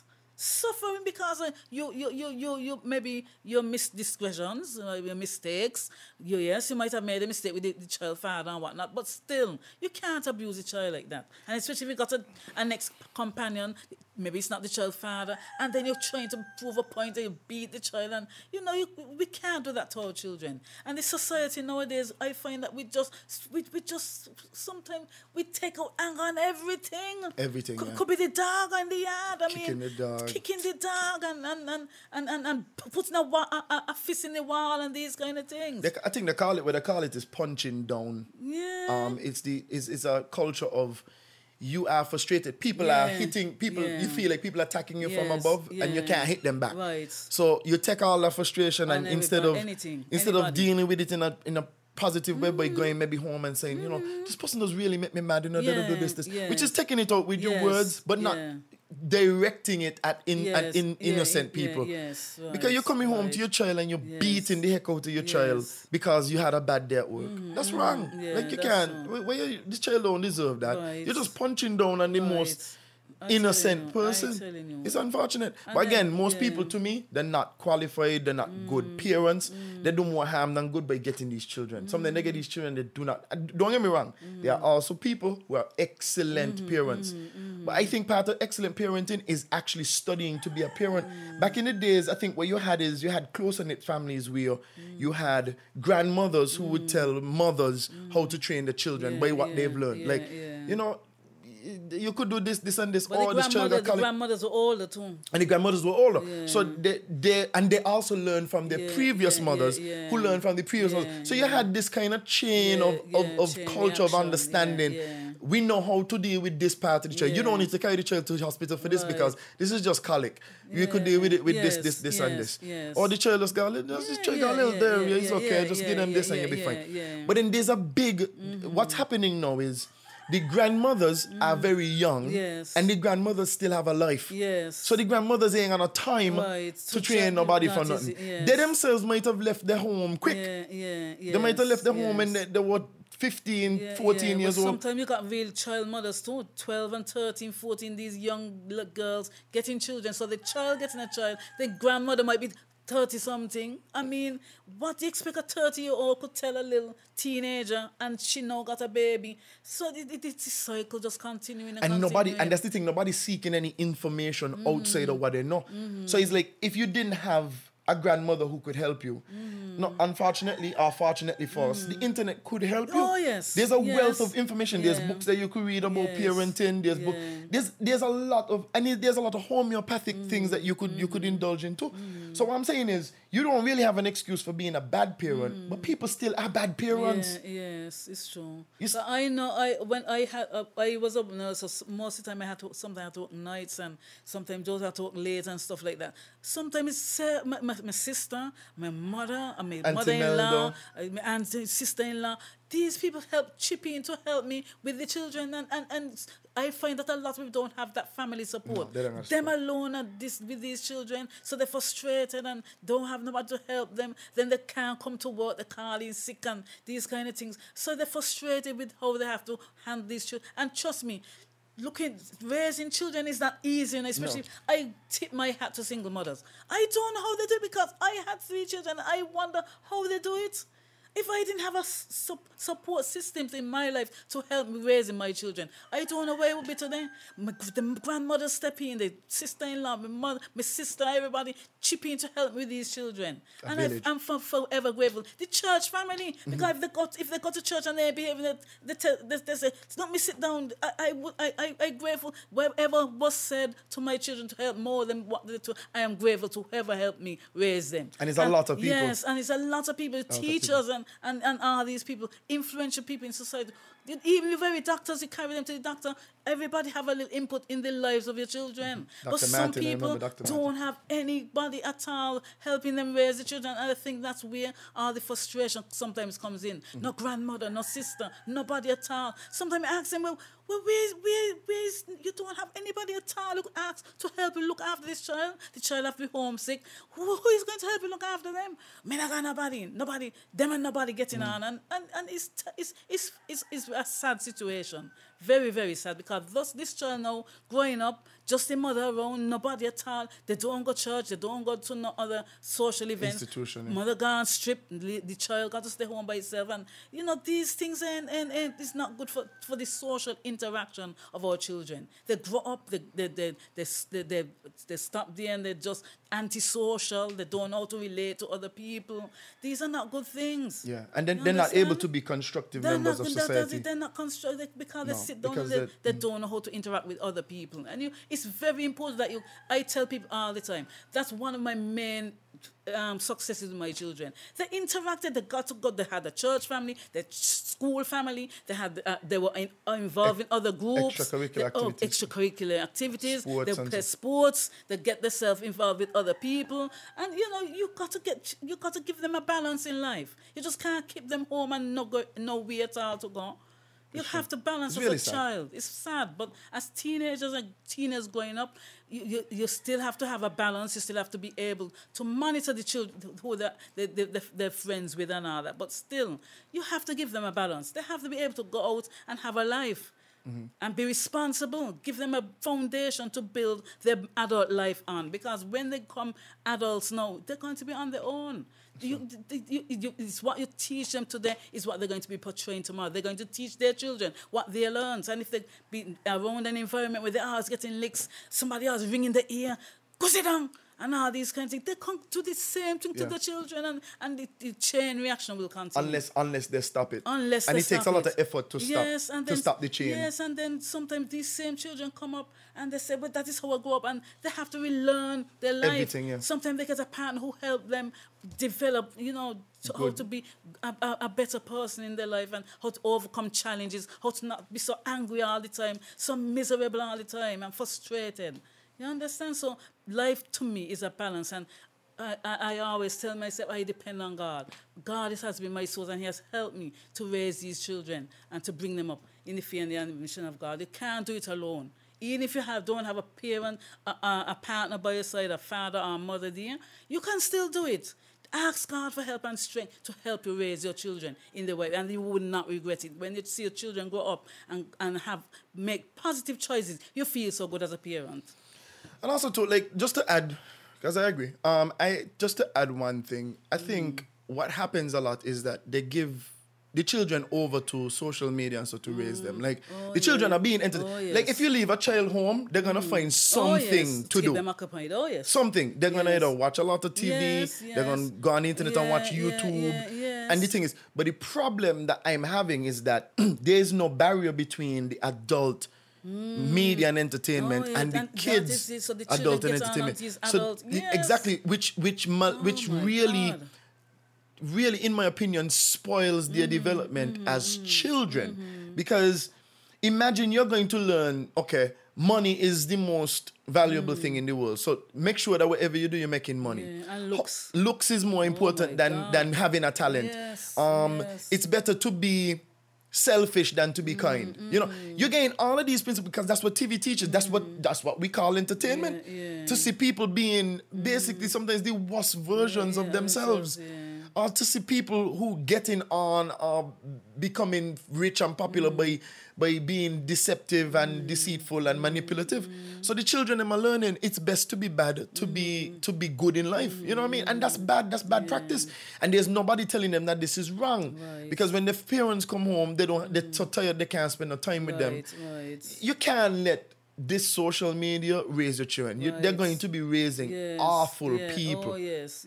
Awful people, Yes. right? And especially, I mean, I don't know in America how it works, but in St. Kitts specifically, when you have these kind of selfish individuals or these people who are about their own in a very small community, it doesn't take long for people to hate them collectively or not want to deal with them at all. It's like, oh, Charlie, me can't take Charlie. Charlie only about himself. He thieved the people their money the other day.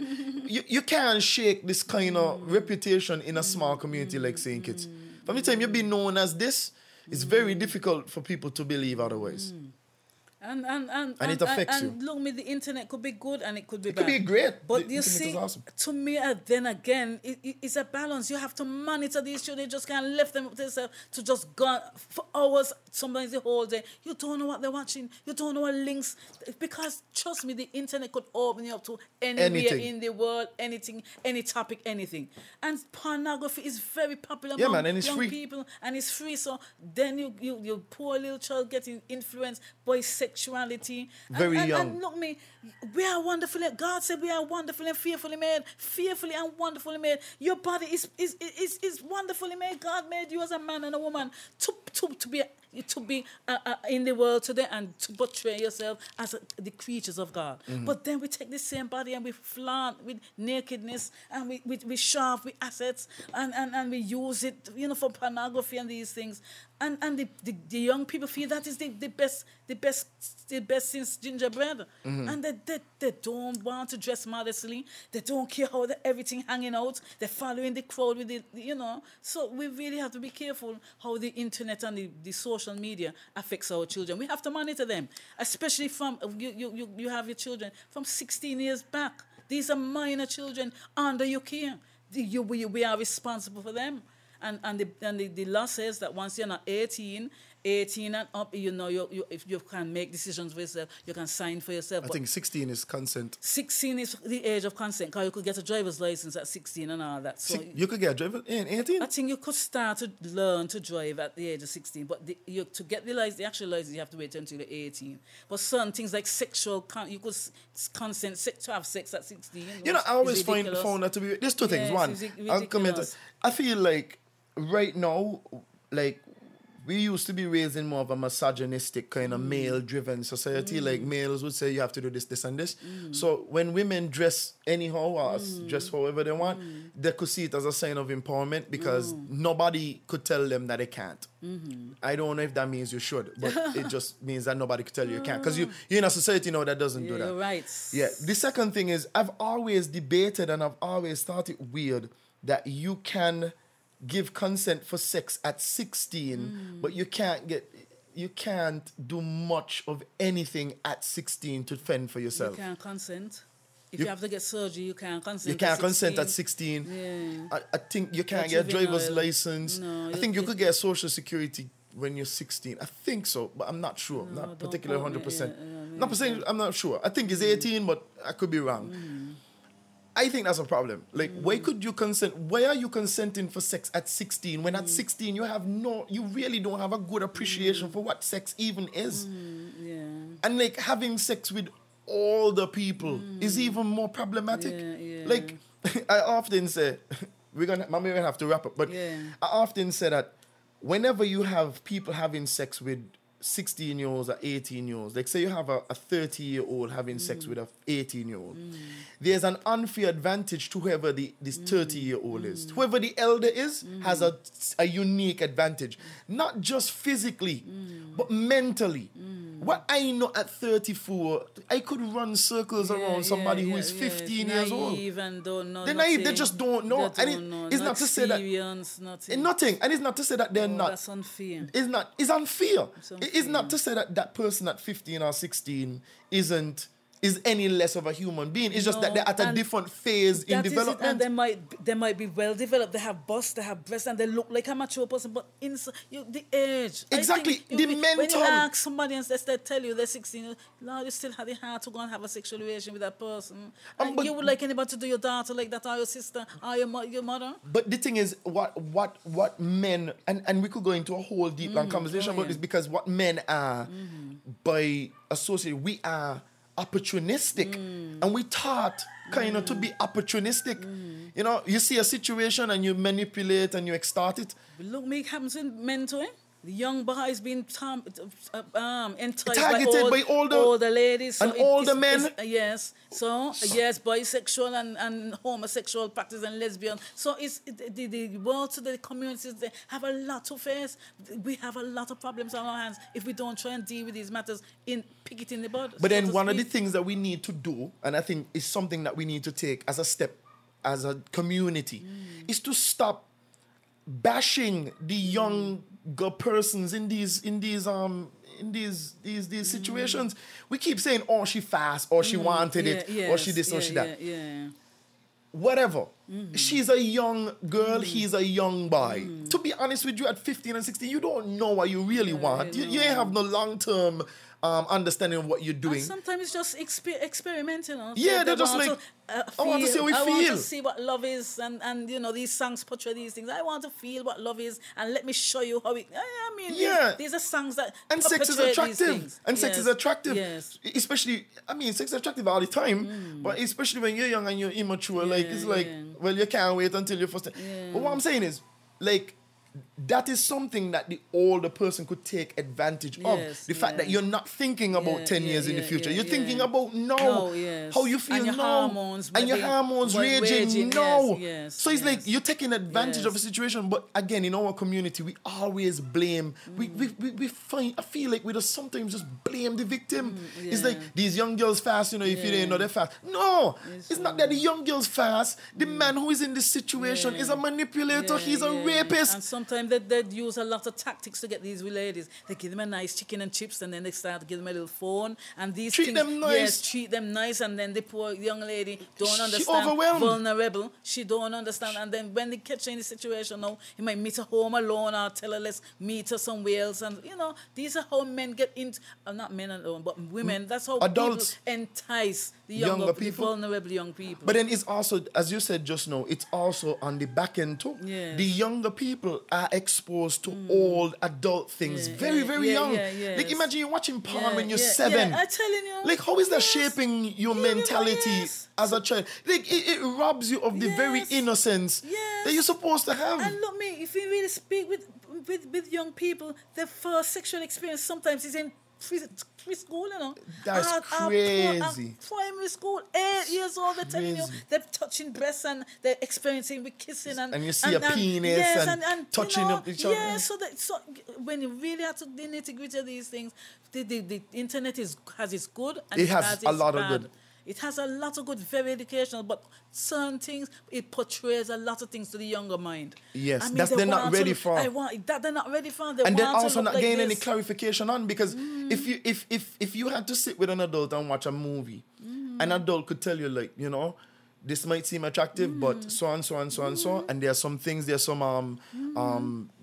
some ways you might go down, some roads you might go down that you don't want Right, to. This right. might affect you for life. Yes, You don't yes. want to do this right now. Yes. You know, that's guidance. Yes. But they are watching it without the Yeah, adult. yeah. They're watching it without any guidance. Yes, and so then, it just and looks then fantastic. I blame some adults too, because we dress these young girls and we dress these Yeah, young we men. does- yeah, We does- put the earrings in the ear too.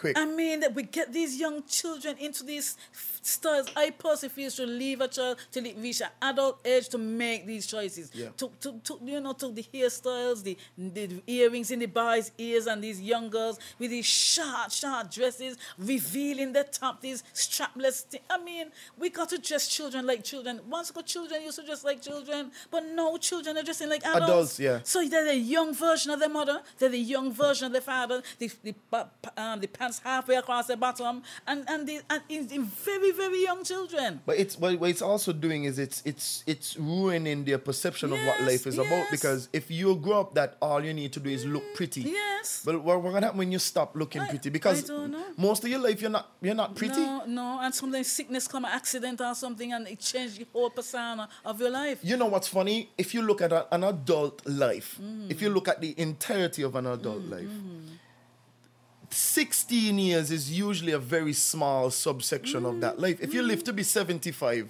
15 is fifth? Yeah. 1/5 of your life is 15. A fifth. Yeah. Like literally 20% Yeah, your life, alone has yeah, gone. yeah, You're not yeah. going to look 15 at 30 No. and you're not going to look 15 at 45. Right. So if all you're focusing on is looking pretty or looking beautiful, and sometimes the they body, just and the body. your body is It's going to change, change it's- drastically, and it's Yes. going to change quickly. Yeah, yes, From the time you hit yes, 21, yes.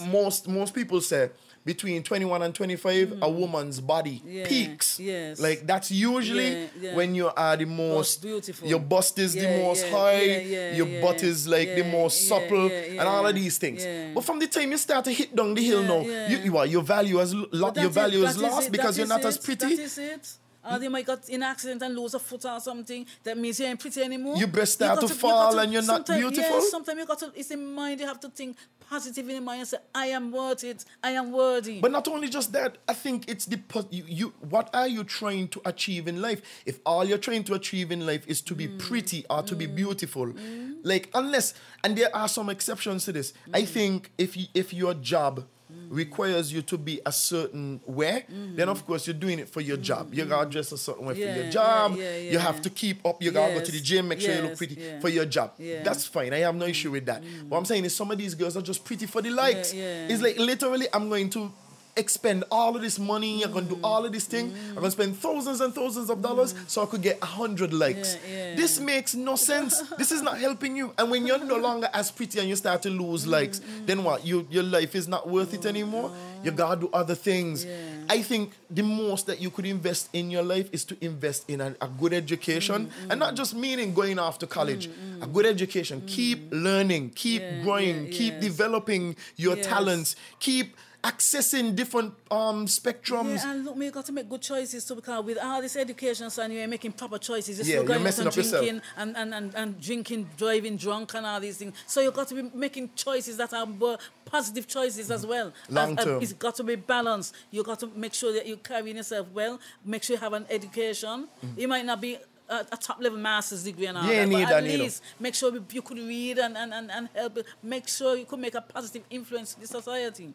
And it has to be balanced. It just can't be just the looks and just the education. You mentally have to prepare yourself to deal with that life is not perfect. You're not going to have a perfect life and no struggles, no temptations. Struggles will come. No, nothing. Everything is going to be nice and dandy all the time.